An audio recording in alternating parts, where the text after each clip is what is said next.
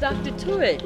Oh, hi. Nice to meet you. You don't remember me, do you? I don't make these arrangements, Dr. Tuitt. We're here together. Let's make the best of it. Yes, Mrs. Hendricks. She collapsed and they took her to the hospital. Okay. This could be God trying to make things right by you. This is the road you had to travel. Can I help you? I am Mr. Penny. I am Ryan's father. It's a messed up road. I wanted to tell you. From Montserrat. Don't touch me. Don't touch me, you son of a bitch. I poured my heart out to you and you knew what I was feeling. You knew I wanted to reconnect, but you stood there and you pretended and you lied. Oh my God. Are you okay? Yeah. Guy, I really wanted to tell you.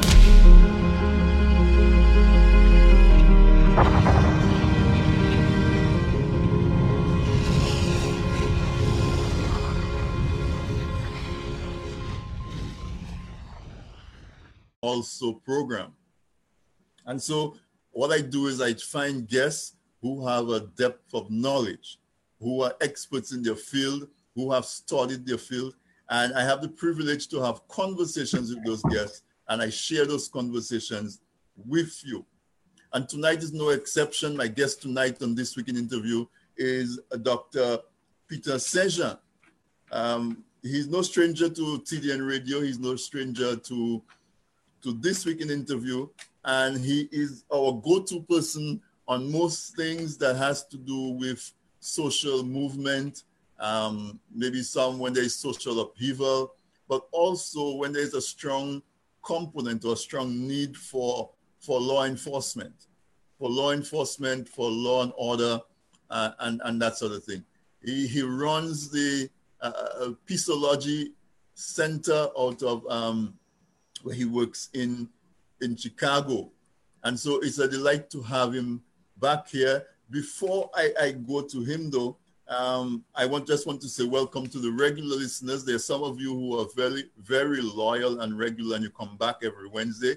And I appreciate your attention and your company. And if tonight is the first time that you're listening to This Week in Interview, welcome.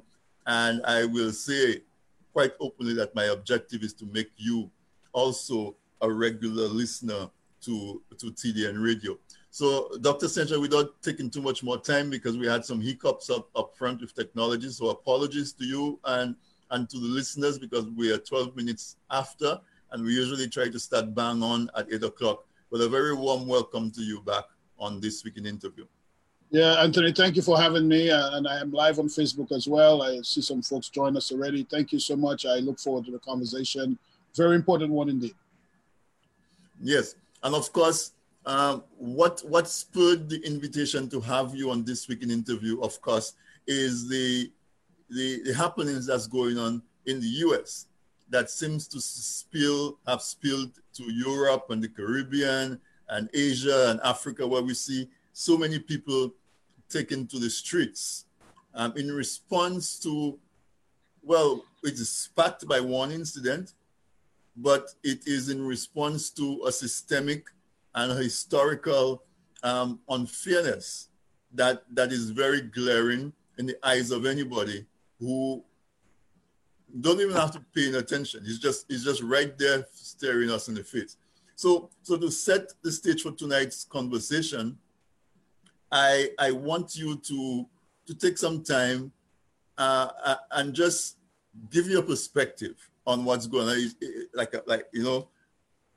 Just give your perspective from any angle, any thought that you have of what we've been seeing over the last 2 weeks. Yes, Anthony, thank you for this opportunity. I want to remind our listeners that maybe to me one of the most interesting things now is that post the George Floyd incident, we have some municipalities that are universities that are disconnecting themselves from police services. Some school districts are wondering and are moving towards not having police services entrusted with the security of their people. We have persons having discussions about disbanding or defunding entire police departments. And so that it is a very important time, almost a time that we have not seen this way in history. And the question is, how did we get ourselves there? And I want to remind us all that, you know, the model of policing that we have in America and others stemmed from the 1829 metropolitan model of policing that even before itself had histories, even way before in times AD, from the time we know from the Bible, time immemorial, there's always been some sort of effort of some sort of formal agents having the responsibility to do law and order. And what we see when we look at the history of policing is there's what I call pendulum swings. That on the one time, like when we started with the night watchmen and the bobbies in England and so on, there's somewhat of an informal aspect of policing. People can do this themselves. And there's this formalization of policing, and there's this informalization of policing. And then we had the professional modeling of policing. Then we have problem-solving policing. Eventually, we had community policing. And now community policing has been around for a couple of decades. And still, we have this ugliness that has been unprecedented when community policing was supposed to be a solution for this. So the question is, when we move further, where is the pendulum going to swing? And are we just going to say, let's do community policing better? Or is it time for a new approach? So the one thing that I have to say is that even when you look at crime rates, they go up one year, they go down one year, they may go up, and then down and down, but it's very seldom that they go up, or down, down, down, down, down. Things fluctuate up and down, and they ride the wave of history. So we are at a point of history where we can retrospectively look at this institution of policing, understand its history so we can understand its present, and then we can say, where are we going to be later on, and what type of important modeling that we need to understand now for the future. And I will be able to give that. But I just want to give that overview, and hopefully we can take that journey in this time that we have left. Yes. So I like the way that you framed the discussion, because tonight my topic for tonight in discussion with you is policing. Policing in all aspects that we can get to cover tonight. And policing based from a background of what we see now and what brought us to there. And we will spend some time there. But I want to spend a lot of time on how can we extricate ourselves from this monster that we've found ourselves entangled in its embrace. By that monster, I mean we are in a quandary. And in my introduction to this program, what I said was, imagine you have a guard dog. You have a guard dog in your yard. You feed that dog, you bring it running, you train it, everything. And then the guard dog starts to take over the yard, where you, in any day that you try to make use of your backyard, you're not sure in what condition that you're going to make it back into your house, whether you're going to make it back in one piece or whether you're going to make it back at all. It almost comes to the point where you feel like you probably would take your chances with an intruder breaking into your property than to trust the guard dog to be useful. And I'm not trying to call policemen dogs. It's just an analogy, because essentially that's what we hope the police would do, is to be guards against any threat to us, to our families. As we go about making our lives, we want to be assured that there's this force that we can call on to protect us. And then what we've seen is that more and more that force has taken control, and it's difficult to wrestle that control back away from the police force. So you talk about community policing, and that is very popular. I live in New York City, where when Mayor Giuliani was mayor, Rudy Giuliani, he implemented what was called broken windows.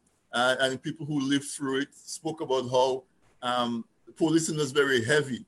You drop a litter on the floor and the police is on you. You cross the street, not on a crosswalk, and the police is on you, and broken windows. And that went all through the Bloomberg era. And now we have what is supposed to be a liberal mayor in de Blasio, de Blasio ended broken windows policy. Well, he ended stop and frisk, but he didn't want to end broken windows. And so community policing is thrown about quite willy-nilly. So I want you as an expert to, let's talk about community policing, and more importantly, let's talk about whether we think community policing is still applicable. And if community policing is not applicable, then what is, and how do we, what other models can we present? Right. Yeah, Anthony, what I would like to do is to take us on a little bit of a tour to remember how we even got to community policing. And you know, I teach a whole course on just policing, and I can teach a whole year on just policing. So, but I want to give just a quick drive through to understand that. Let's first of all say, you know, what is the purpose of policing in the first place, right? And even again, we have to go back to England. We have to go back to 1829. And in fact, when the metropolitan model of policing began, and there were a lot of trials and errors with the night watchmen and with the bobbies and so on, we see in society that in order for us to keep order in society, it is necessary for us to have a force or a body of people that are outside of the individual to help the individual manage themselves. So we can say, why do we even need law and order? Well, we need that because human beings, any living organism exists to reproduce itself. In order to reproduce itself, it has to stay alive. For it to stay alive, it has to have a good defense system. And the way that we are wired is that we are wired to reproduce ourselves, and we are wired to not look out so much for others, but to ensure that we do not die, because if we die, our generations will die. So what happens is that there is an internal locus of control that we need to remember others, you know, that to survive, but there's also an external locus of control that is necessary to prevent us from being the only ones that are alive. So in fact, before the criminal law was actually developed, people were mediating conflicts by themselves throughout. And with the night watchmen, with the bobbies, and when the bobbies came a little bit formalized, people were trying to find ways to adjust themselves and how to deal with life. But what happened is that when criminal laws became evident, the state was, if you did something to me and I did something to you, and we go to court, you would pay for what you did to me, and I would get the money, and we would go like this, right? So I was the victim, but then we had a change with the criminal law where the state becomes the victim. And if I punch you in the face, you may be the physical victim, but then the state becomes the legal victim. And I pay the state for doing the wrong to you, but I do not even really amend with you, right? So, right. And policing is part of criminal justice, and we have three components of criminal justice. They are law enforcement, courts, and corrections.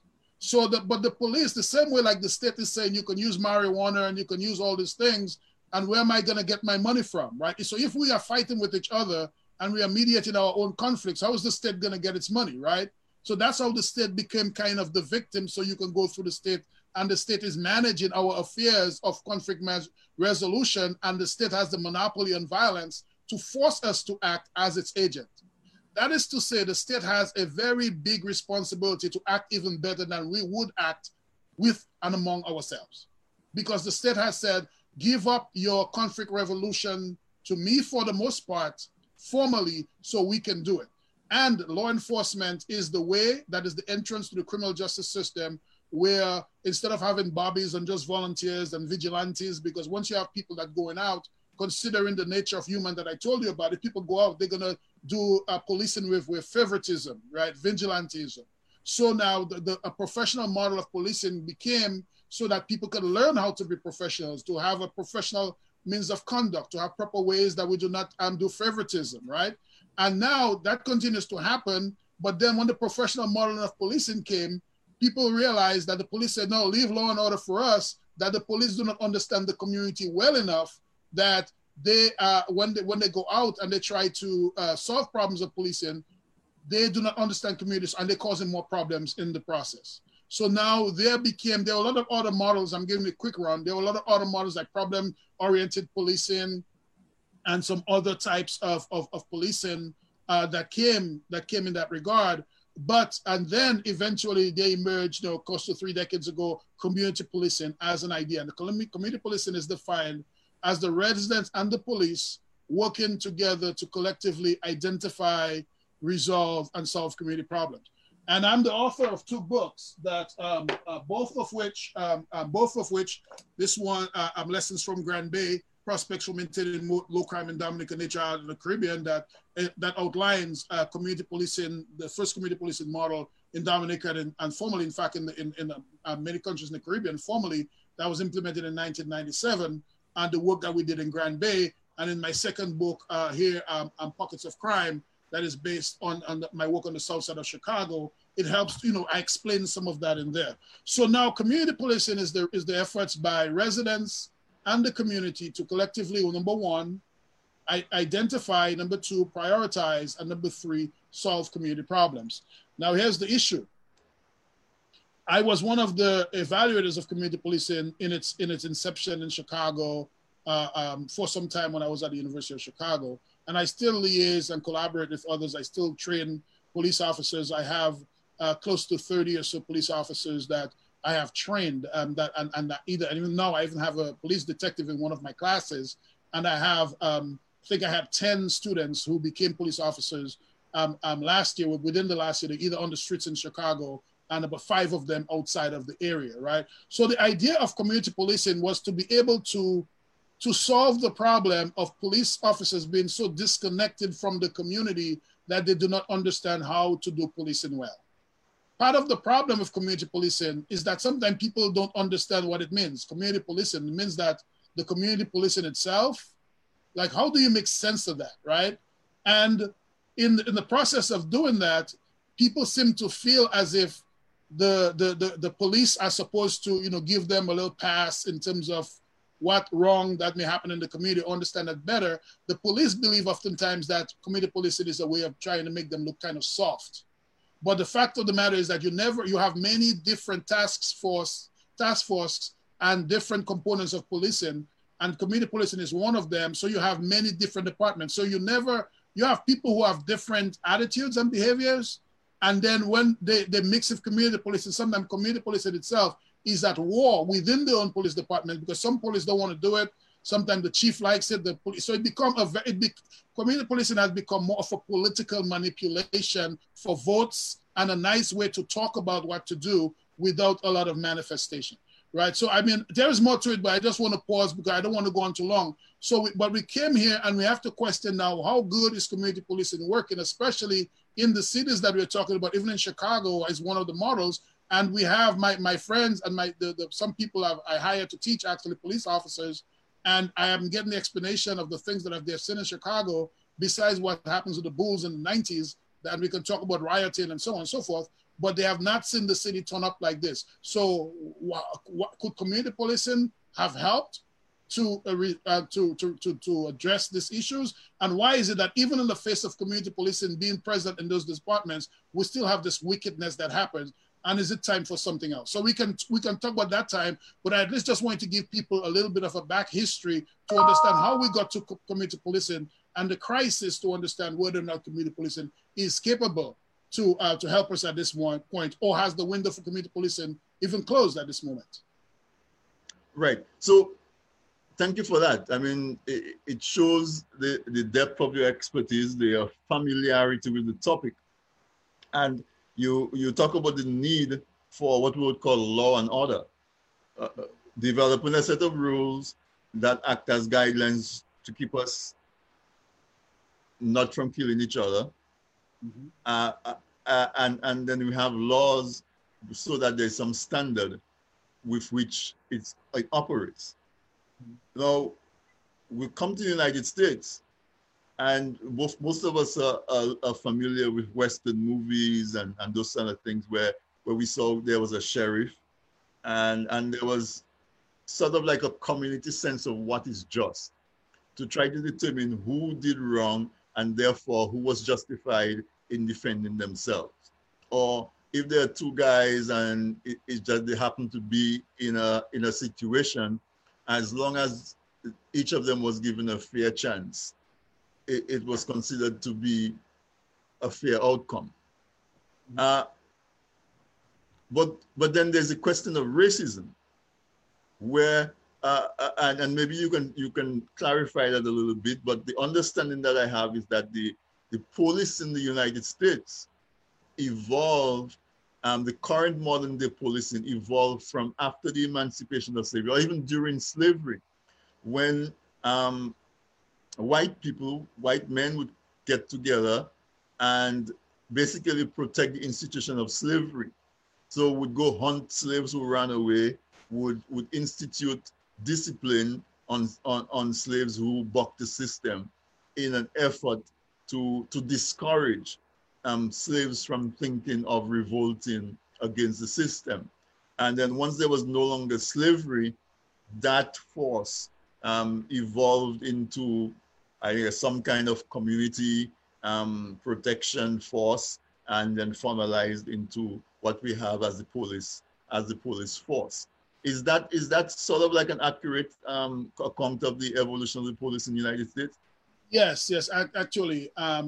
In fact, some of you, excuse the term, but some of you may have heard the word hunky being referred to white people. Actually, the word hunky came out from different sources when you read that some of the first models in the United States after the emancipation of slavery, a lot of Hungarian immigrants came and worked as indentured servants. They were, a level above slaves. So they were working the land, and then when blacks became free like them, it was not right to a lot of people to have the Hungarians white people be kind of on the same level as free blacks. But they were not skilled like the way the other blacks were, and didn't have the rights and kind of the social sophistication, language and social sophistication like other whites did. And the Hungarian, especially Hungarian men, became among the first people tasked as slave catchers, former slave. Well, they were slave catchers during slavery, but afterwards they were among the ones that were really playing that role to bring the blacks in order. So they started to refer to them as hungies, and actually hunky came out of hungy, the Hungarian employed slave catchers, right? And you can read that from different sources. The same way like necromancy was the practice, the spiritual practice that a lot of ancestors used in Africa. And necromancy is, they claim to be the studying of the dead or the worshiping of the dead, but that's not what we as African people do, worship the dead. We just realize that there's a connection between the living now and those before us. Right. And we acknowledge those before us, who were, of course, most of them are dead. And then we appeal, like I appeal to my ancestors. I have this pad here that at certain times, there's some very controversial things I'm dealing with. Right there, I get on my knees and I pray to my God, but I also appeal to my African ancestors and even my living elders to give me the spirit of discernment to deal with some of the things that I'm dealing with as an African person and knowing about our African heritage. So necromancy, when during the slavery, the Portuguese trade and the Spanish came in and started called Negro, because necromancy was like the Christians, right? But the Negros were like the necromancy practicing religion people. And then it matched with our darker skin that's a Negro that looks like black. So refer to us as black, and then Negro, and then nigger, and then, Negro, and so on. So it's very important for us to understand the historical origins of words, because as the Fear-Wolf hypothesis in sociology tells us, language is almost everything. And we have the symbolic interactionism theory that tells us we need to make a lot of meaning. We have to look at meanings and symbols in society, right? So I want you to say that, yes. So what is the symbolism and the meaning if we were to take a symbolic interactionist approach of policing? And policing became in the United States, besides the metropolitan model of policing, working as eventually, when we tried to figure this out, we went to the metropolitan model of policing. But before then, the idea of policing started off as regulating free slaves, a lot of whom did not even know the laws because a lot of them couldn't read. But now people had to try to keep them in order. And then the first set of people that were regulated, I started in England as the first set of police came from the Bobbies and the Night Watchmen and eventually emerged. But then in the United States, the first set of people that began doing policing or law enforcement were a lot of Hungarian men that were trying to keep the slaves in order. And if you notice, if you go on the South, and sometimes you go in the suburbs, you see people walking on the streets. They're not walking on the sidewalk. And you're like, when did people walk in on the sidewalk? Well, a lot of them, there were no sidewalks where they were, so they were used to walking on the streets. And even on the times when there were sidewalks, they still didn't register that this sidewalk is for them to walk. And whenever they walk on the street, instead of the sidewalk, they got tickets and they got, they got brutalized and so on. So that is important to understand, that the first aspect of policing in the United States, in part of keeping white hegemony, keeping white domination, and keeping white supremacy, was to keep people in order who were ignorant of the laws that whites had already set up of protecting themselves in that regard. So you're right in that aspect of history. And so this is so what you're saying is very interesting, because when we look at policing in the US, we see police, when they encounter a Black person, they see their role as to bring that person into check and to subdue that person and to exercise power over that person. And yet when we see the same police department, when they interact with a white person, we see a completely different demeanor, a very different action. For example, we see a lot of videos where a white person is struggling and fighting with the police, whether they're intoxicated, or whether they just don't want to be arrested at the moment, or whether they feel like that police shouldn't have the right over them. And we never see the police reach for their guns. They don't even draw their guns as a means of saying, hey, I have a gun, so stop. They don't even do that. But yet we see time and time again that Black people get killed because somebody was going to take their phone out of their pocket. The police ask a person for their driver's license, and they reach over to get their driver's license on the passenger seat, or God forbid in the glove compartment, and they get gunned down. And I know there are racist people, but it happens too often. For it not to be something that is baked into the system. And then on top of that, we see the unequal application of consequences. So let's assume for a moment that a cop accidentally killed a Black person. Immediately that cop is let go. If a cop accidentally kills a white person, there's usually some kind of arrest, some kind of investigation, his day in court, and that sort of thing. So the system, not even on an individual basis, the system itself expects to be applied differently for us as Black people, and for a group of people of European descent. So as a person who is involved in training police officers, how do you even start to approach it? And I haven't even spoken about the unconscious bias of that individual or the conscious bias of that individual. So that's just even adding more fuel to the fire. I'm talking about the system of policing that somebody's going into, and the person doesn't have any particular conscious malice towards Black people, but they're going into a system where anytime you go into a system, you go into a new job, you go into a new system, there are cultures and customs that you learn. And so your trainees are going to go in there. How do you prepare them so that they can deal with that and maybe think before they act instinctively? Very good. Now, Anthony, I'm going to take the liberty to talk to you from my posture as a social scientist, right? And to tell you how we use social scientific tools to address that very important question that you asked. You give us very important evidence, very important data.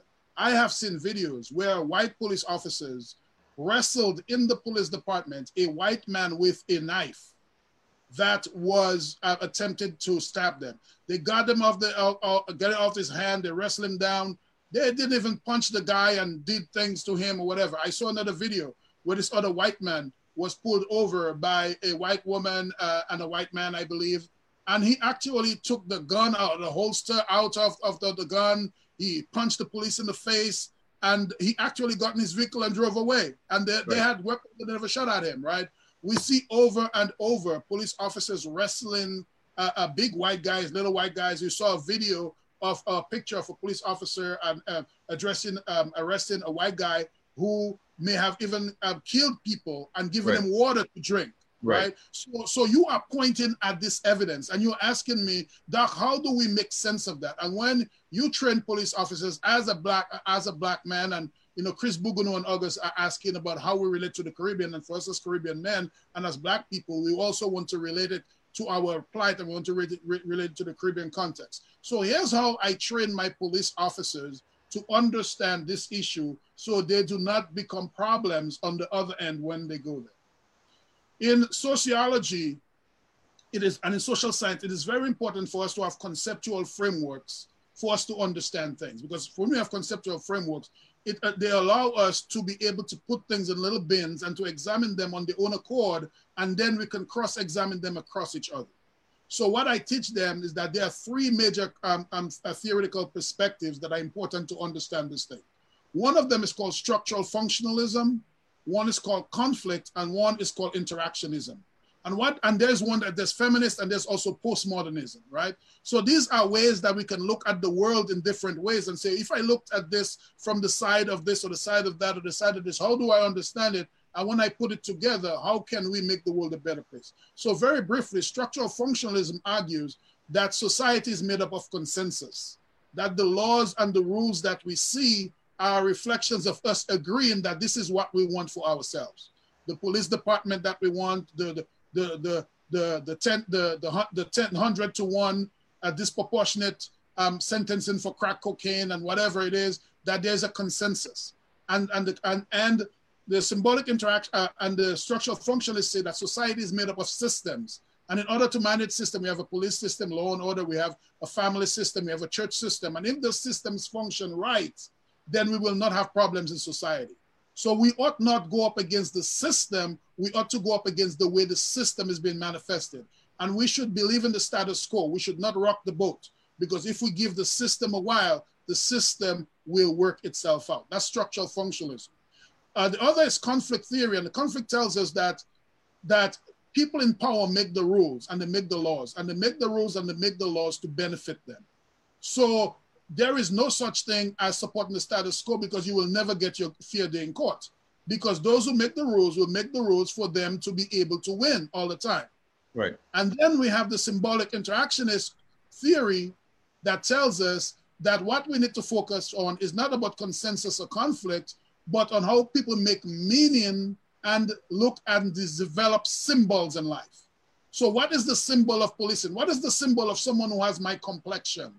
What is the symbol of I just saw a young teenage black boy, a young boy, I don't know if he's a teen yet, that is pulled by a security guard somewhere, and then police officers, 2 women roughen him up and come at him. And I mean, that's just stuff that I say, if there was a little white kid, would they respond? So when you see a black person walk in as a police officer, as just a regular student of mine that's not yet a police officer, how do you make meaning of someone who looks at me? Forget I'm your professor.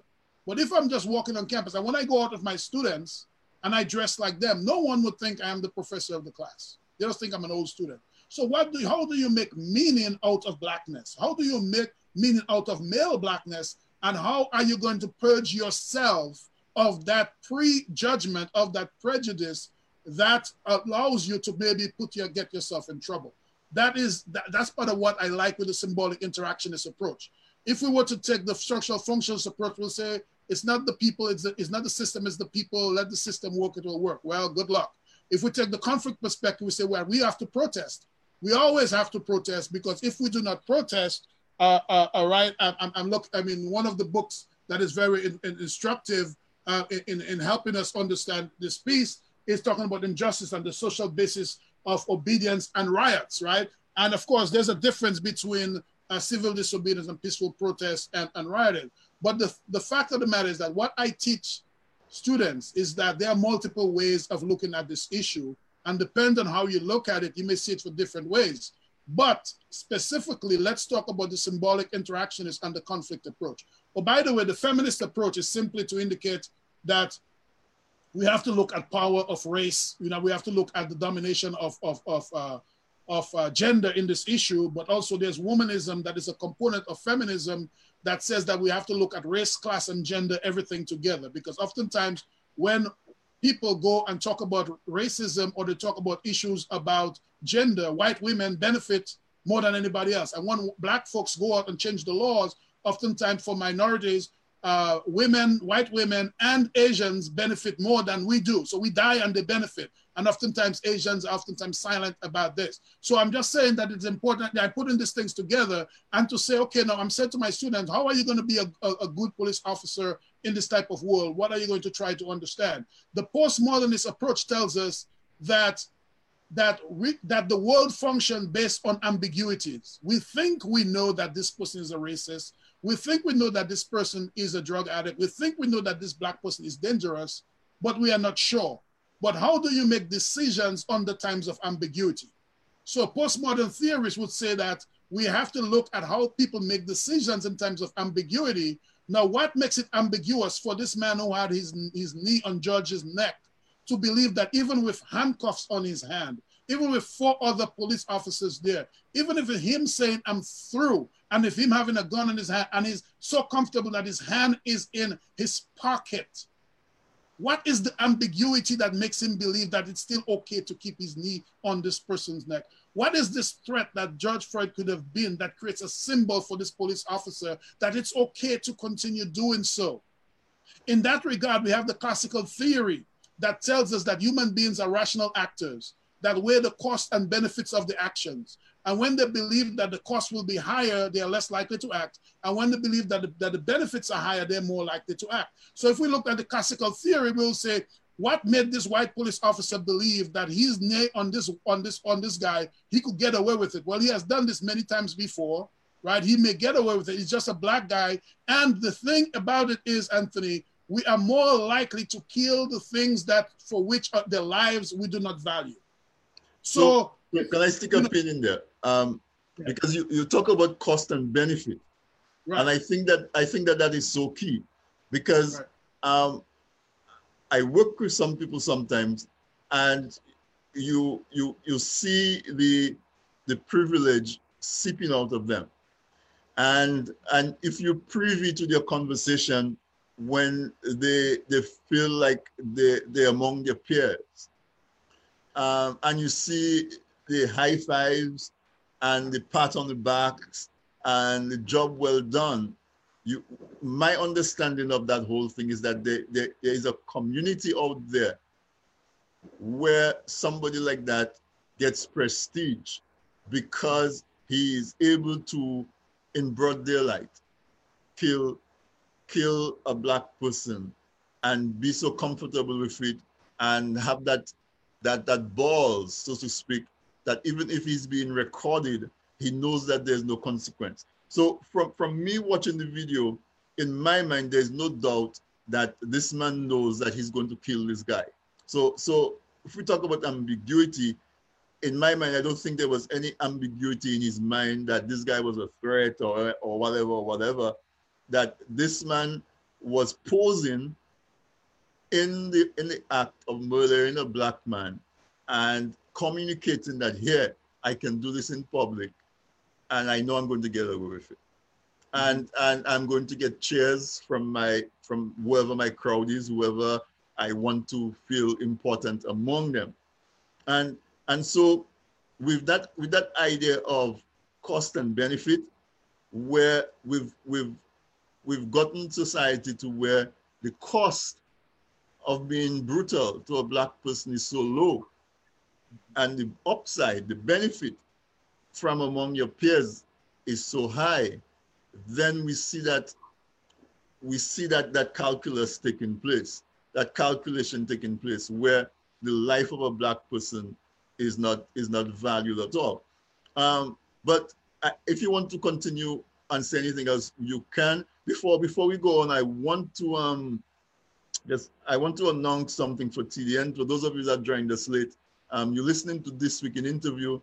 My guest tonight is Dr. Peter Saint-Jean. I always describe him as a peaceologist because that's what I remember. He's always advocating for peace.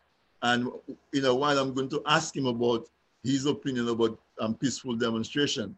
But I want to tell you about a program that we have coming up on TDN Radio. I'll just read it to you. Patrick Roland John, former Prime Minister of Dominica, oversaw Dominica's independence. Yet within 6 months, his administration collapsed.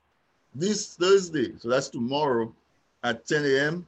on tdnradio.net, in association with Alex Bruno, will present the only live interview with Mr. John, in which he tells his side of the story. Join us for a full 2.5 hours. Shocking revelations will come. So tomorrow at 10 a.m. on tdnradio.net, tune in. We're going to have a live interview of that Alex, well, not a live interview, so it's a recorded interview that Alex Bruno had with Patrick Roland John, the Prime Minister that took us into independence. If you can, I want you to tune in. Of course, we'll have the podcast available. One other announcement I want to make is that we have a young Dominican lady in New York who's organizing an art mixer, a poetry mixer, on June 20th at 7:30 p.m. It's going to be a Zoom party, as they call it. She's going to bring poets and writers, and so Annette, we had her on. She's a brand new author. I had her on a few weeks ago to promote her book. So tune in to TDN Radio or go to Annette Phillip Facebook page and learn more about it. She's going to have a poetry mixer. This is a young lady who is very dynamic. She did that mixer last year in Brooklyn and had a tremendous response. And this year, because of COVID, she couldn't have it live, but she's having it as a Zoom party on Saturday the 20th. All right, so let's get back to our discussion. We're discussing policing. We're discussing what systems, what behavior, what policies can we put in place to have better outcomes for Black people when they find themselves interacting with the police. But right now, we cannot ignore the amount of protest that is happening. And we see a lot of focus on the 1% or the 0.5% of the protesters who are burning cars or vandalizing property, quote unquote, who are being violent. I know you're a very strong advocate for non-violence and for, I don't know if you call it peaceful protest, but definitely from listening to you, I know you don't condone any sort of vandalism or violence. And I'm going to ask you to talk about that in this current context, where I am of the opinion that people started protesting peacefully, and there were 3 days of marches and whatever it is, and nobody was making a move to hold the policemen accountable for Floyd's death. And people were taking, I guess, the usual approach. These people, they have energy, let them burn their energy, and then we'll go back to business as usual. And from that perspective, I think that the damage of property and the rage, the expression of rage in a physical way, was necessary to tell the powers that be, you need to listen to us. As a person who's advocating peace and who advocates non-violence, what is your opinion of what happened, and how can we use non-violence in a situation where we met with so much brutality and so much force and still work towards our objective? Yes, I'm going to answer this question, but I also want to make sure that we make some time, because I'm live and I know we're not taking in calls, But when a lot of times when we go live, sometimes people, especially for me, a lot of people participate because they have questions that they can ask. And no, sure. If people are asking you questions and you want to answer one or two of them, so if we just share the question with the audience, and then I see Chris Bouguereau has asked since the beginning. Chris Bouguereau, a fellow veteran in the Caribbean, police officers don't carry guns, and police is just, if not more effective. But to say that the Caribbean police don't need more training is not. So you're probably saying, well, what is the value of guns and carrying guns? Maybe in peacekeeping, he's probably asking that. And if the police in a George Floyd case wasn't carrying a gun, outsiders would have stepped in to help. He's saying that point. Didi Easter, good evening, to great discourse and so on. Chris says again, it's introduced from academy. From the academy when I decided to join a police right after my military career, and he went on that it was taught some things, basically more or less the use of force in any circumstances. In other words, always take charge of control and so on. It's about the use of force, weapons and so on, police. That's Chris Bouguereau. I'm just trying to read. We won't go through all of them, but I'm just trying to at least get the context. Police and training should include every aspect of our community, religion, business organization, so on. Hey, Doc, I also need you to explain the laws under the Caribbean policing and govern its comparison to the U.S., the Britain, and do you believe we should change our laws, in particular in Dominica? And Chris Bouguereau also asked, are we only discussing policing in the U.S. because our police officers and the citizens in Dominica are all Black? Can we just get an overall explanation of community policing on the breakdown of what it means to protect and save? That's very important. If everybody is Black, does police brutality still exist? How do we look at that? In the subject at hand involves police globally, or is it only in America? All right, so this seems to be it. And Chris asked again, why are we speaking of policing in Black and white? We don't have white police officers in Dominica. Well, we're not just talking about Dominica, bro. And then Gordon Henderson said, we tend to kill what we do not value. Sound logical to me. Yeah, absolutely.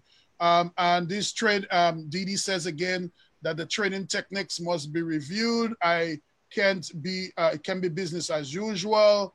Deadly force is something to avoid at all costs. The mayor of Houston has signed the executive order to state that the bill roll out. Our cities must follow suits, and they extended statewide until the 50 states and so on. Good.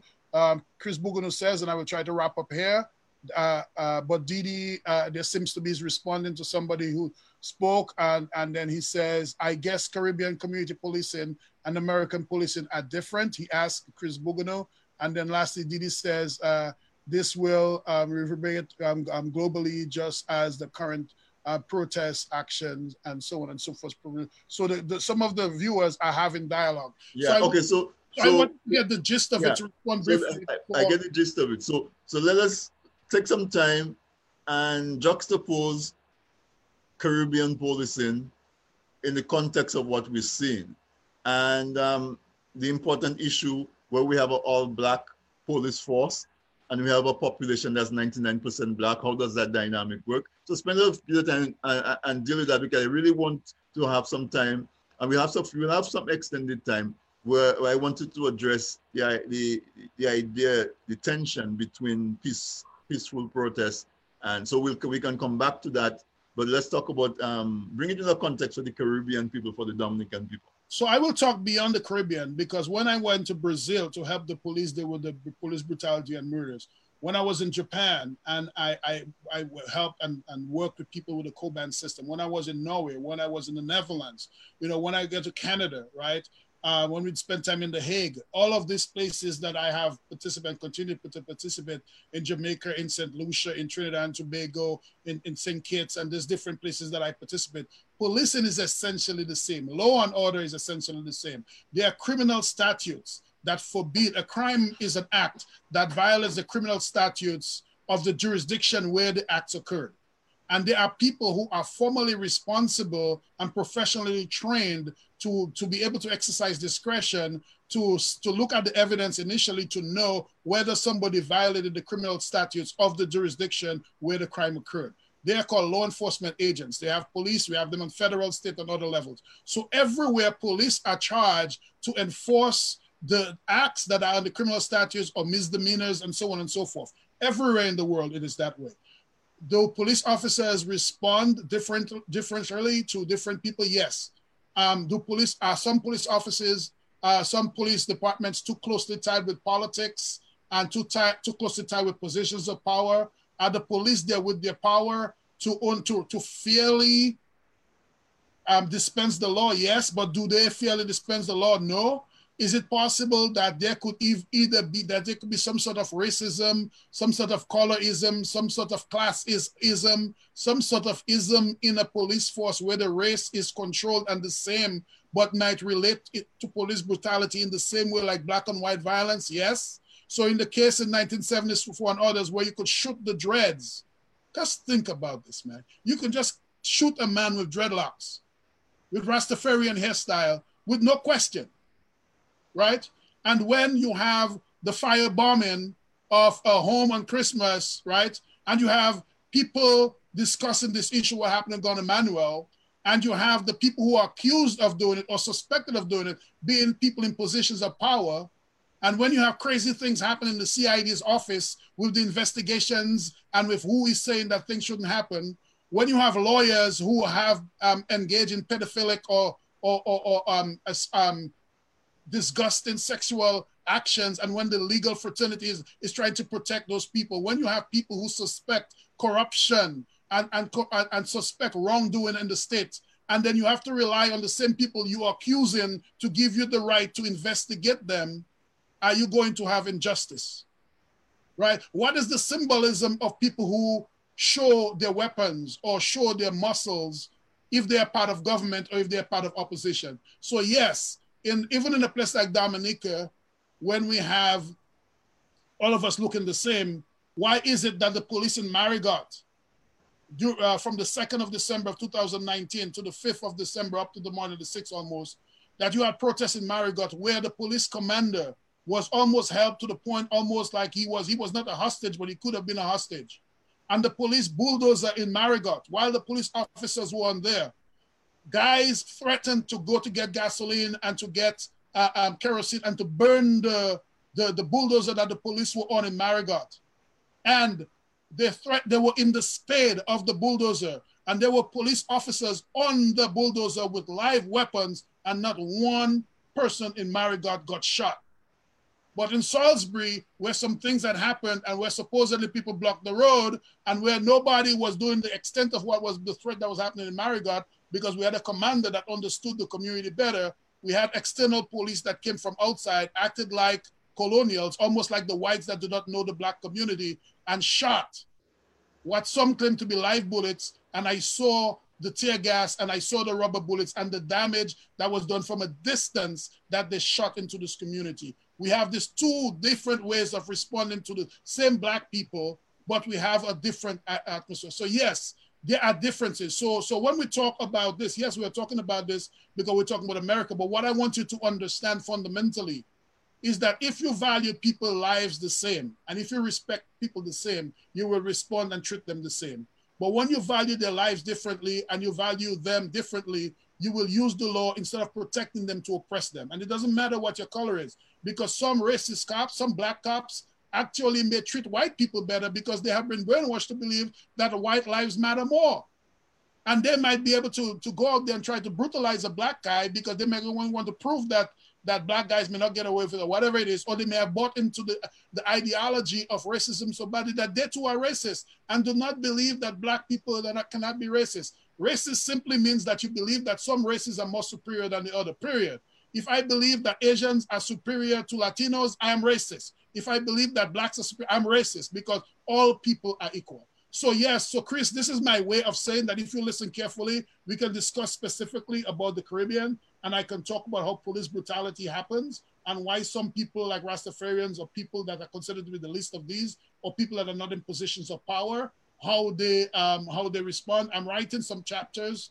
I just published a piece. I'm publishing another piece, and I'll be publishing something from my December work from sometime soon. So I just wanted to answer that, Chris. Within the issue of guns, real quick, that weapons, different departments have weapons, and people talk about that. It can be another show.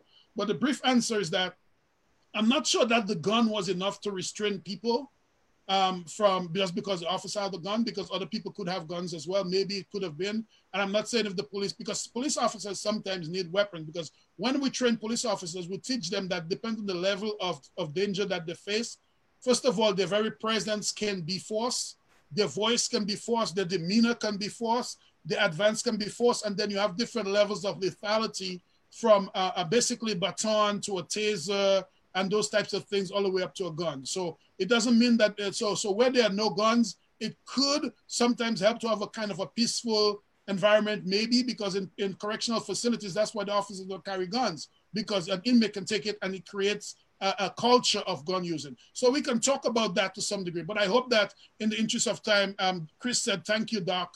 So maybe Chris is satisfied for now with my response. We can go a lot more in depth, but I believe I gave him enough. Yeah, because answer your question. So what I was saying is that the way we were discussing, although we were talking about the US, my sense was that we were trying to communicate the function of the police, and the way you were bringing it out, to me, it could be transplanted anywhere in the world where you have a community and you have a force that is tasked with helping to protect them from each other. And so I think you clarified it, and I'm happy that you actually pointed out that the audience had those questions and you dealt with those questions, because and you can correct me if I'm misinterpreting, but I'm understanding that the policing system starts to get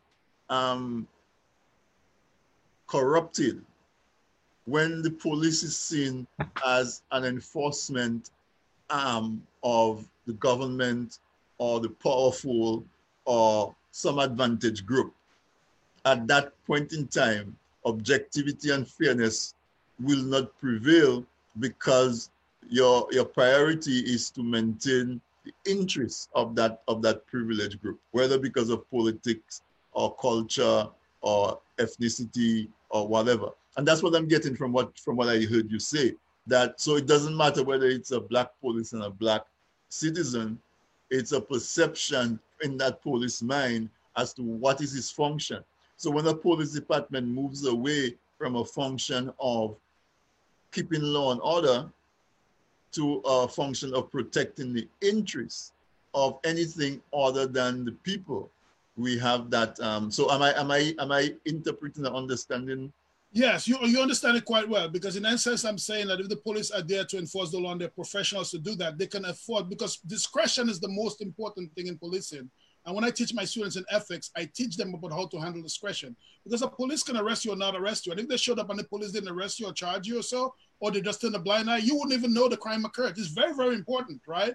And then if they go, how are they going to use that discretion? Now, it depends on how the political system is, how they line up, who's putting pressure on them. We can have, and who they believe are valuable and not valuable, regardless of who they are. It happens in Norway, it happens in Sweden, it happens in Africa, it happens in Asia, and in Japan. Sometime we can talk about my experiences in Japan and with the Koban system and so on and so forth, right? So you got it very well, and I think we've summarized, and we can expand another show just on that. But I think you've understood it. Student Chris Bouguereau, is satisfied with the response. So we're giving them a little buffet, a little buffet. So we can probably, if you all lead, I will move on to answer the next set of questions. Sure. Let's talk about the type of protests. Is in your mind, is there ever a place for that kind of, maybe what you call enforcement or expression of rage? Anything other than non-violent and peaceful civil disobedience? In your mind, is there ever a time where that's applicable? Yeah. First of all, let me let you know that I have a problem with the term non-violence. Okay. Non-violence is a misnomer. I feel we need to get rid of the term, because non-violence does not get at the core of our understanding of what we're really saying. Because we have, just like terrorism, a war on terrorism. Have you ever heard anything good about the terrorist? Have you ever heard anything good about violence? Well, let me tell you this. If there is a woman by the name of Cariol Horn, a police officer, a hero in Buffalo, New York, who, when Neil Mack was being attacked by police officers, this little sister, I say little because she's short, she jumped on the police officer's back. That was a violent act, because a violent act is defined as an act that causes harm or makes contact that is not legitimized or not authorized against someone, right? So if you jump on someone's back, unless you're playing horsey with them or playing around, if you had an intention to harm them, hurt them, or to restrain them, that is an act of violence in the pure definition of violence. Right. I endorse 100% what she did, even if she faced. Now, this woman has lost her retirement and all that. Just look up Cariol Horn in Buffalo, New York, right?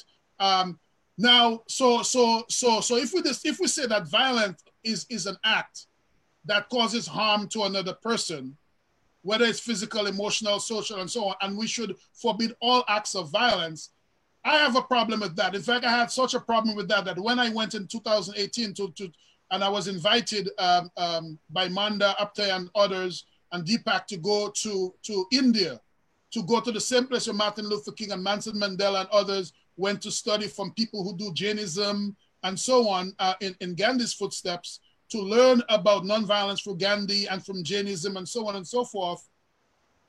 There's an interesting adage that while I was there, I wanted to come back to the United States for a language that is better than violence, because violence, once you say violence, everybody assumes now automatic bad. So I said to the gurus in India, explain to me, because this violence doesn't make sense. How did Gandhi deal with this issue of nonviolence? What is that? And then Manda said to me, Gandhi actually never used, he used violence and nonviolence to get people to understand the complexity of a word called ahimsa in Hindu, ahimsa. Ahimsa is unconditional love.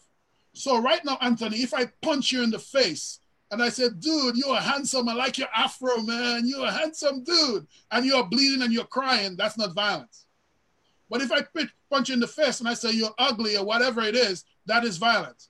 So I said to the guru in India, now who gets to call the shots? Is it the person who is doing the violence that calls the shot and say, well, I didn't intend to call you ugly, I punch you in the face because I like your afro? Or is it the person that said, I stopped you because I think you're ugly? And they say, well, you know, that's a good question, Peter. I say, yeah, I know it's a good question. Answer it. How would Gandhi answer it? Say, well, it's about the actor. So I said, well, how can the actor get the say in saying how the victim should be characterized in terms of their victimization? So what I actually have created a matrix that I call ZWAPAM that really says that that we have to look at the actions of the doer and the perception of the receiver. So if the doer intended to do harm and the receiver perceived harm, then that is most problematic, that something bad will happen. But if the doer does something that they intended harm, but the receiver did not perceive harm, that's one thing. And if the doer did something that they did not intend harm and the receiver perceived harm, that's something else, right? And then you can do something that neither person saw it. So if you're talking about causing harm to someone, it's a lot more complex than a linear relationship. It's more of a curvilinear relationship. So I'm writing a piece on my lawyers. I have applied for the application of the terms that I'm protected intellectually, but in my teaching of peaceology, I go away from violence and nonviolence because it is a black and white, left and right. It is inadequate to express the complexity of causing harm to others. Now, having said that, the same way like we had Prince, who was the artist formerly known as Prince in the symbol, I will talk about that thing formerly known as violence. Let me tell you this, Anthony. I have a young, beautiful wife. I have 3 biological daughters and I have other non-biological daughters. I have a son. I am a veteran of the United States Army. If you decide that you are going to harm my wife, my children, my family, my students, or anybody where I am present, and I perceive that my life or the life of anybody with whom I am charged to protect is about to be lost, I will not be concerned about your life when I respond to you. That's what I'm telling you. And I will have intentions to destroy you if you are trying to destroy me. And if I don't destroy you, you ought to come back and harm my wife and my children. I will try to destroy you. And I am a man of peace. In fact, the law gives me the ability to sanction violence. I can kill you and face no charges if I am justified. We can bomb people in war, and that's what just war is. If our actions, our inactions would cause our death more so than our actions being callous, we are justified. So I am not into this thing about violence and non-violence. And I'm not into this thing of people just calling the name violence and not problematizing it, because I am going to defend myself. Now, let me give you another adage. When I was in India, I was sitting in the Jain temple, and the Jainism, Jainism refers to the culture that is so anti-violent that they try not to even step on an ant. They will not even kill something for real, eh? For real. And Gandhi was a part of that. It was a major part of the Gandhian approach. And I said to the guru in the Jain temple in India, what does the most advanced Hindu or Jainist idea think about this thing called violence? And here's the adage that the guru told me. He said, there is a Hindu mystery that says that there was a man, a soldier, who had a gun. And he had a gun and he was going to kill somebody. And he came to the guru and said, is it wrong or violent for me to kill that man? And the guru said to him, why are you hesitating to kill the man? Is it because you are a coward and you're afraid to do the right thing? Or is it because you believe the killing of the man is wrong? So you see that the guru, the most peaceful religion, is saying that there are circumstances when you could end someone's life and it is not violence. It is not wrong. And if it is not wrong and violence is a labeling for everything that is wrong, I have a problem with violence. Having said that, when we talk about nonviolent protests, what are we talking about? Nonviolence is a specific technique that King, Gandhi, Mandela, and others use, where the idea is that when you come up against the power concedes with nothing without a demand, and then you have to be able to force power to see it's wrong. It's not going to happen without a high cost. And what is that high cost? That you have to be willing to stand the discipline of having the power structure cause harm against you while you're not causing harm against it, because you will never win against it.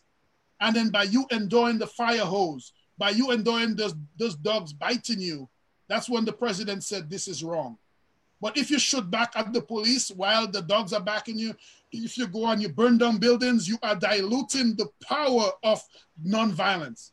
And when we train people in nonviolence, we treat them how to withstand torture. We teach them how to withstand being spat in your face. And we teach them how to speak up, but not to give the enemy our so-called wrongdoing that's against the law to be able to use that against us to lose. Because the idea of civil disobedience and the idea of civil protest is that we choose a law that is unjust. And we go out and we disobey that law, or we cause disruption so we can go to court so we can win the case from the other side. Now, you can go to court by a suit as well. You don't have to necessarily get arrested, you understand? But the idea of not destroying things and destroying people in the protest is that you do not want to distract energy away from the point that you want to make, because people are going to use your wrongful action as a way of undermining you and destroying that which you are seeking. In other words, you have to be smarter than that. And there are people who may go out and burn and all that, but that's not what we're doing. We're going to withstand. When Rosa Parks was told you can't go to the back of the bus, she sat there. And then a lot of blacks in America went to sit in white restaurants, and when they were arrested and pulled, they didn't fight back.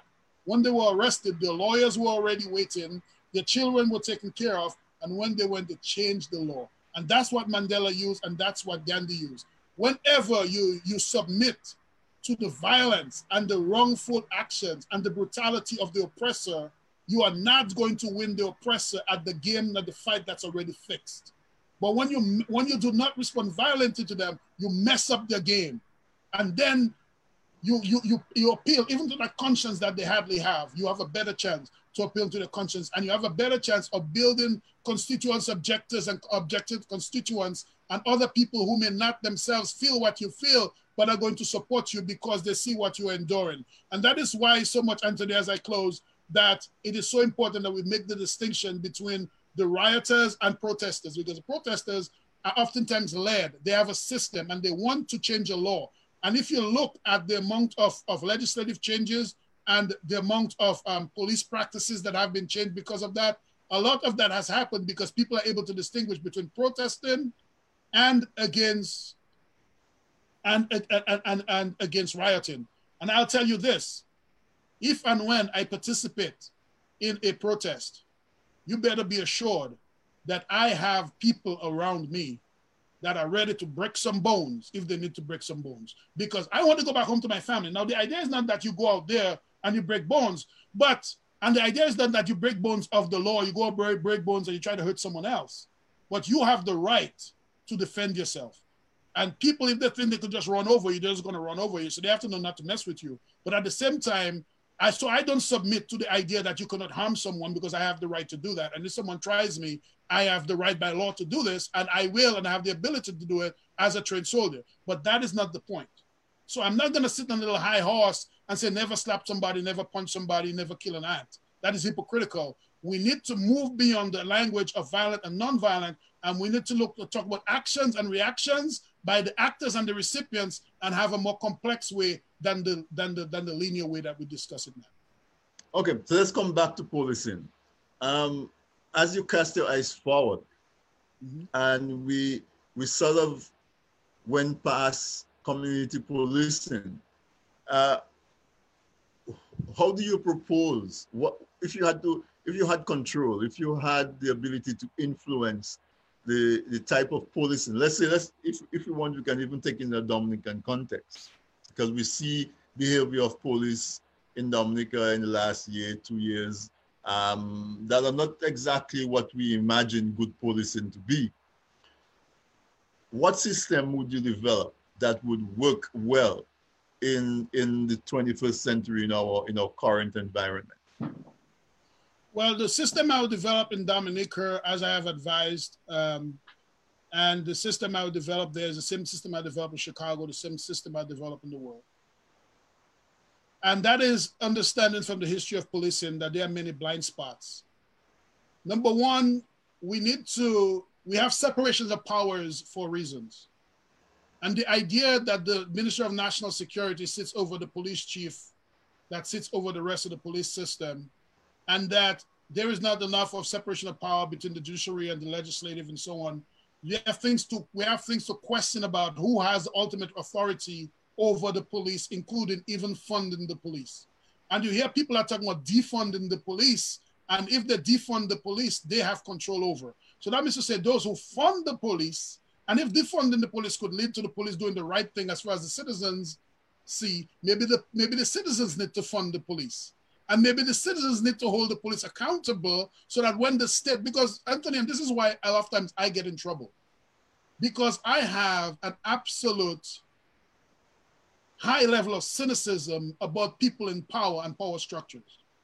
Because most of the time bad things happen very badly is because people in power and power structures aid and abet, and they can tweak the law and the rules to unfairly get away with it. That is why I'm so critical about people in power and power structures, because it is human nature, but sometimes it is callous. So part of this is that we have to watch how the policing falls under the structure of potentially being corrupted by police or being corrupted by other people whose racism, sexism, other isms are not sufficiently developed to protect the interests of the common public.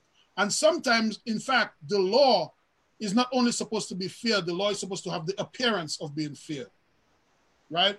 And the law is not only, the police are not only there, and criminal law is developed not only to save you from harming others, but to save you from harming yourself.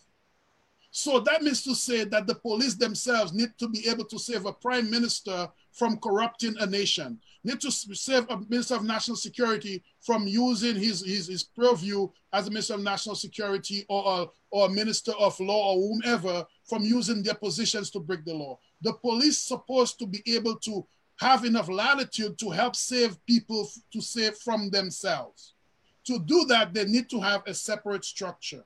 And they need to have an oversight that is mixed of people like police officers, other citizens, youth, and across the community, and they need to control the purse. Here's what I said to McCarthy Gibson, the first Black police chief in Buffalo, New York. I said, Mac, if I were to change the algorithm of policing, I was a soldier and I understand that we like furlough, we like big guns, we like cars, we like all that good stuff. Suppose I were to tell you that promotion, furlough, and even weaponry and sophistication would be given to your police department based on the extent to which they significantly reduce violence and show better police tolerance. If that were the incentive, Max sat back in his chair in Buffalo, New York on Franklin Street, and he said to me, Doc, then you'd have the most peaceful police force. Because our guys would be getting more pay and time off for showing peace. They would not be trying to call something a murder or call something a certain, well, a murder is a murder, but they would not be trying to get a case so they can go to court to get overtime. They'll be trying to work on peacefulness because what is benefiting them is a peaceful community, and the algorithm for their pay will be based on a peaceful community. And the algorithm for their furlough would be based on that. I was interviewing a police officer who now works, hired by me, I won't call his name, on a police department in the Chicago area. And I said to him, how would you deal with police corruption? We spoke about it. And I said to him, Doc, suppose I said that 1% of police officers are good, right? So if I say like you know, there's just 1% of police officers that are good, and 99% of police officers were bad. And if I pull that 1% of police officers and I created a program, instead of saying to the 99 police officers, stop being racist or whatever, I created an award for that 1% of officers, and I created incentives for exemplary policing. I promoted those police officers and I gave them pay based on their status as exemplary police officers, and they're open to win awards. And I called in a bunch of police officers to train them how to be exemplary police officers in good conduct. We know a lot about police misconduct, but how much do we know about police good conduct? I said, if I made police good conduct an award, I gave this person a pay, I gave them a furlough, and I gave them vacation, and I took their family, gave them a trip to New York or whatever, what would happen? He said, Doc, you would have the most well-behaved police department. So Anthony, we need to rethink. We need to outsmart this issue. We need to outsmart this because we need police, but we do not need police as it is now. In Dominica, I say the era of community policing, the window has closed. Because what we need now is not community policing. We need policing. The biggest enemies to community policing in Dominica are the police officers. Even on the level, I'm not necessarily saying it is the chief, but it could exist on the level of the chief that may not embody community policing so much. He'll embody it in idea, but maybe not embody it so much in practice because he knows of the extra drama he has to face with the other police officers that resist him, and it's probably not worth his time. Because I know the police chief in Dominica, I trained him in community policing. I know he's a very good logistical police officer. He's a very good police officer. He has the right thing in mind, but he has to deal with some certain logistics. So to me, what is the answer? The answer is not right now to me advancing community policing, because community policing has failed terribly. And actually, it's time for a new era. And that new era that I'm calling for is a new era of what I call peaceology policing. Peaceology policing. Peaceology policing. Okay. What is peaceology? I define peaceology as the science and practice of making peace profitable. So policing will be the science using data and information and the practice of making peace profitable. Profit does not mean just to make money. Profit simply means that if you deposit something and get more of it back. So Anthony, if I say good morning to you and your wife, I say good morning to you and your wife and your friend, the three of you might say good morning back to me. I said good morning to one person, I got 3 good mornings back. If I treat you with respect, you treat me back with respect. So, but profit exists on 8 major dimensions. Number 1 is cultural. Number 2 is economic. It is environmental. It is physiological. It's political, it's psychological, it's social, and it's spiritual. So what I am saying is that the first thing that we need to recalibrate policing to in this new era is that police officers need to see themselves as embodiments of creating a more peaceful and just society. And they need to first examine within themselves the extent to which their isms, their limitations, and their own persona is well enough aligned so they can reverberate and they can reflect that inner peace that they have within themselves to help create a society that is more peaceful, even while they're wearing guns, even while they're wearing body cameras. And we need to incentivize police actions, police training, and citizens' relations with the police to the extent to which the algorithm is based on the production of peacefulness. Because police officers do not want to get killed, the family don't want them to get killed, they probably didn't want to kill people. But because we do not have the algorithm calculated to let them find the peace within themselves and to allow to create an atmosphere of peace beyond them, we have this problem. And a lot of time police officers go in hurt, they go in, they're traumatized and all that, and the trauma and hurt and the private life problems they have oftentimes relate to others. So we need to make policing be more calibrated to creating a more peaceful society, a society where people feel at ease based on who they are and how they are. And you are not going to have peace if you do not have proper justice. But you're not going to have proper justice if you do not have peace, because trying to get justice in chaos is not going to happen. So this is what I'm calling for, peaceology policing. The era of community policing is gone. It has failed before because even the Judge Ford issue, there are probably those that are training community policing, and I believe we have the algorithm wrong in that regard. There's more I can talk about the basis of peaceology policing, and I can tell you about the major questions, but I will just pause now in case you have any comments you want to give back. I am very curious about that concept, peaceology policing, right. and then you placing side by side, well, law, because we hear a lot of law and order in itself just doesn't connote anything pleasant. Order sounds like you're forcing somebody to behave the way you want them to behave. But if we talk about law and peace, and then we understand that it's law and peace, then it changes the perspective of what is the purpose of the law enforcement. The law enforcement is to achieve peace, not to achieve order. Because if you have peace, you automatically have order. So you see the power of me as an intellectual introducing a new concept. And see how in this short time you have turned this around. Can you imagine if I spoke to a bunch of police officers around that and they start to use their brilliance to start to say, oh, how can I, instead of just focusing about law and order, how can I focus on law and peace? And I will give you credit for this, but I'm writing this. And let me let you know that you are the first media personality in the world that has had any lengthy discussion of peaceology policing. I spoke yesterday, I spoke about it last week a little bit with Sam, but this is the most lengthy explanation of peaceology policing that the world has gotten. So you can, tap Sam on the shoulder. No, because it's very curious, and I would love to have you back, and we can spend the whole hour talking about that, because, and we can talk about it in a Dominican context, we can talk about it in the Caribbean context, we can talk about it on a world context, because where this conversation started tonight was, where did police come from? And we talk about in the UK and so on, it came from guards, and there's always that violent aspect to it.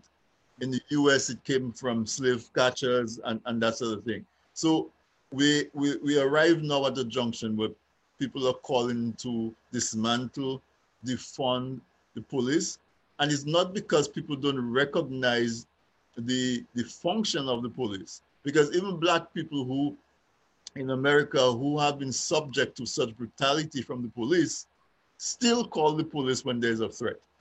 So there's nobody that doesn't recognize the purpose of some type of body or some type of force that helps to protect them. However, we need to cut the past. And we as Black people, we have that experience where we have been lost in this part of the world. A lot of us have been lost for generations because they successfully separated us from our past. And so we have to put the police through that same experience that Black people have had and cut the police off from that history of where they came from and go forward. And therefore, I really like that new concept that you're postulating. And it seems so practical. And a lot of times, solutions to complex problems is simple. And I think you placed it right. We're not doing away with the law, but we're doing away with enforcement to create order. We adopting enforcement with the objective of creating peace. Very good. And so as we wrap up this conversation, I want you to know that I would love to have you back to explore that a little bit more. I think our audience got a really treat having you for over an hour. And so I'm going to give you the opportunity, just the same way I give you the opportunity at the start, to just express your perspective and to lay the foundation for the conversation. I'm giving you the freedom now to do the same thing, to wrap up the discussion and to leave the audience with the strong message that you came tonight, that peace doesn't mean weakness. Peace simply means aspiring to a higher order. Yes. And as I do this, I won't be lengthy with it, but some of the viewers have asked questions. And what does it mean then? We talk about violence, to have a person handcuffed and being treated wrongly on the ground. We have the Chris Bugano asked, what does it mean to protect and serve with the concept of peaceology? And say, I agree that peaceology should be introduced to the academy. It's like learning your MOS in the military and so on.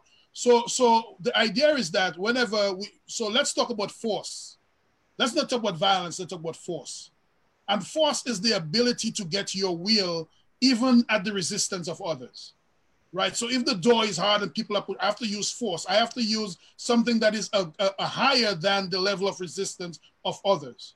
So there's legitimate force and illegitimate force, okay? So that thing that we used to call violence, let's call it illegitimate force, right? But we can have the right to use force, because if someone's pushing up against us, we shouldn't just let them kill us.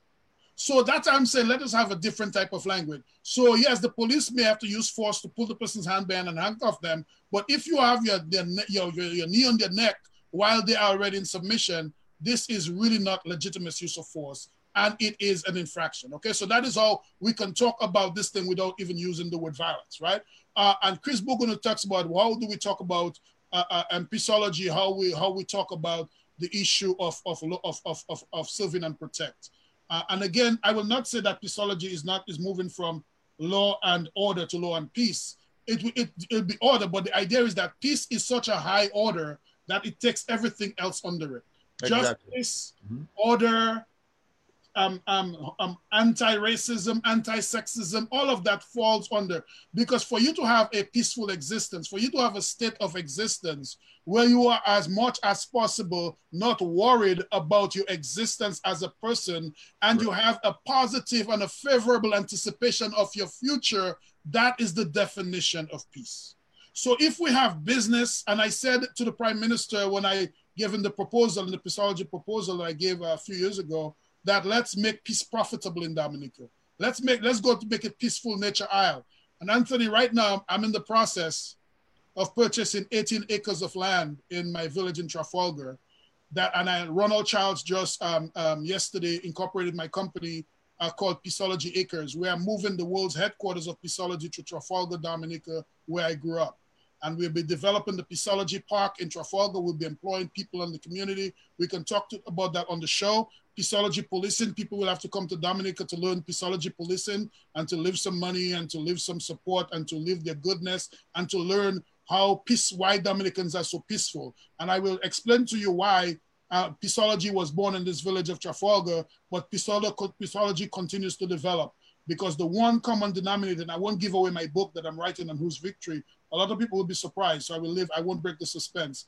But a lot of what I saw in Dominica of how terrible things could have been, and on the actions of the people on the ground, the actions of the Prime Minister, the actions of the little lady on the ground, the actions of the opposition leader, the actions of the Womiel in the shop, all of these continue to explain how peaceful Dominica is. And if we're able to capture that and create an economy of peace and develop an industry of peace and health tourism, Man, that'd be so beautiful. So what I want to introduce to the world and what we need to introduce to the world, because Peaceology belongs to us. Peaceology began in the village of Trafalgar, in the Roseau Valley, in the island of Dominica, in the Caribbean, in the world. And Chicago I have suffered a lot in Chicago. My building was that I wanted to develop Peaceology. It's called the Peace Palace of the South Side of Chicago on 115th and Michigan. I lost about $50,000 trying to help to develop Peaceology there. The people didn't want it. The politicians didn't want it. They vandalized my building, whatever. But the Lord has given me the vision to move Peaceology Center to Dominica, and it's going to be based in Trafalgar. So we can talk about that. But what I want to say is that we have to outsmart this issue. When the social sciences began, we used science to understand the world and to control the world. But after the French Revolution, we didn't understand how to use science to help protect society. So sociology and those other sciences were born. And since sociology was born, we've been focusing on how to solve problems. And the pendulum, Anthony, got stuck on this problem solving. So what I'm talking about is that not only do we have to just talk about new policing, we need to have a different way and a different question of how we arranged in the world. And that is that I created a structure, an epistemology.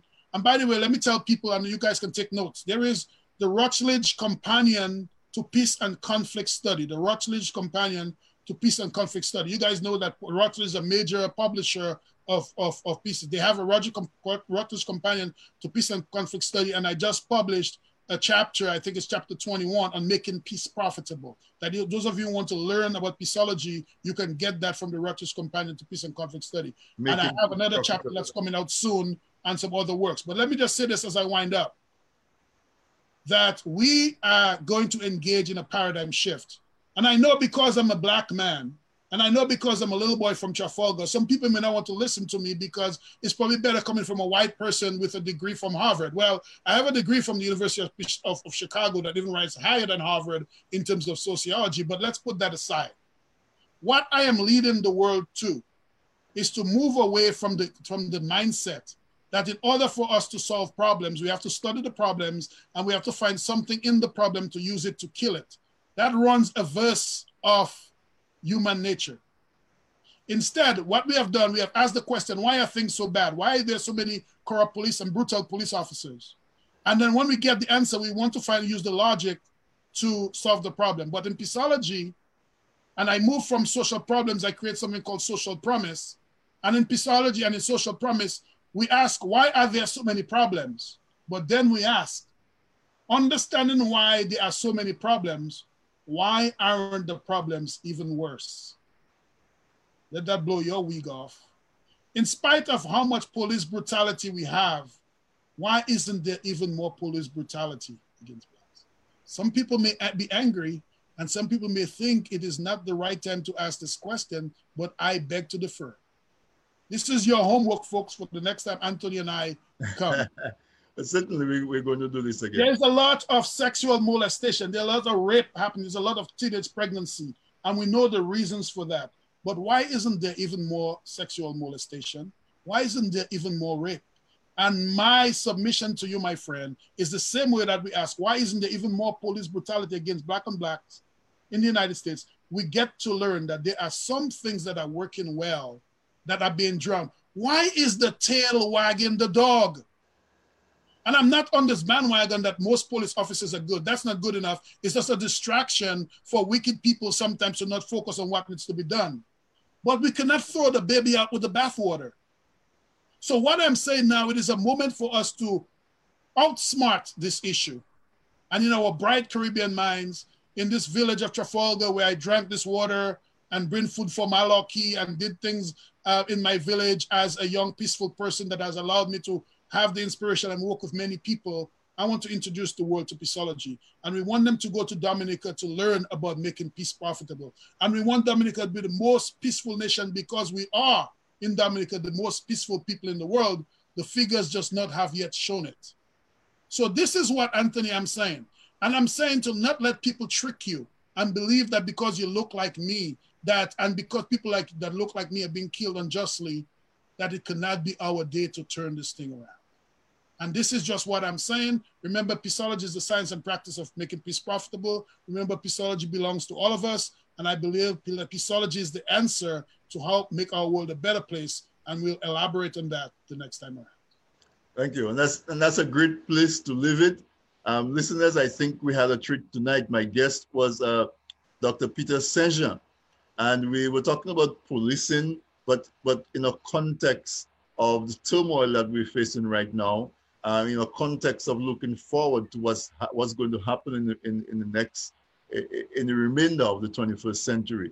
And so, Dr. Saint-Jean, I thank you for your time. I thank you for your sharing your experience and your depth of knowledge, your intellect. You're obviously a thinking person, and so there is always room for you on this weekend interview, because that's what I like. I like those types of conversation, because we get all the other conversations everywhere else. And so you have an invitation to come back. Let's talk about peace as an objective, peace as an enterprise, because if you talk about profit, then it's an enterprise. And let's see who are the allies and the partners that we can get in society that will help us to move forward. I like the last point that you made, that even in a bad situation, if you find the reasons why the bad situation is not worse, then you could expand that aspect and reduce the bad situation. And so that concept, well, is a very neat idea. There's Black brutality, but there could be more Black brutality. We had thousands of police on the road with thousands of Black unarmed people in front of them. There could have been even more brutality. Why wasn't there more brutality? If we can answer that question, then we can expand the space where there's no brutality and shrink the space where there is brutality. So I love the way where you left it. My listeners, we will do this again next week, Wednesday. And let's say thank you again to Dr. Saint-Jean.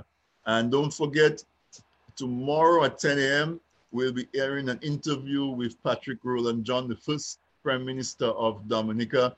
And don't forget, also on June 23rd, Saturday, June 23rd, Annette Phillip is having a Zoom poetry mixer. So all of you know that I always advocate books and reading. I love poetry. I love books. I love prose. Let's organize that. I'll give you more information on that as we go along. So I want to thank you, listeners, and wish you all the best for the rest of the week, and have a great weekend. Stay safe and continue to exercise social distancing. Good night, Doc. Good night. Thank you so much, Anthony, for having me. I really appreciate the opportunity. Always a pleasure. Right.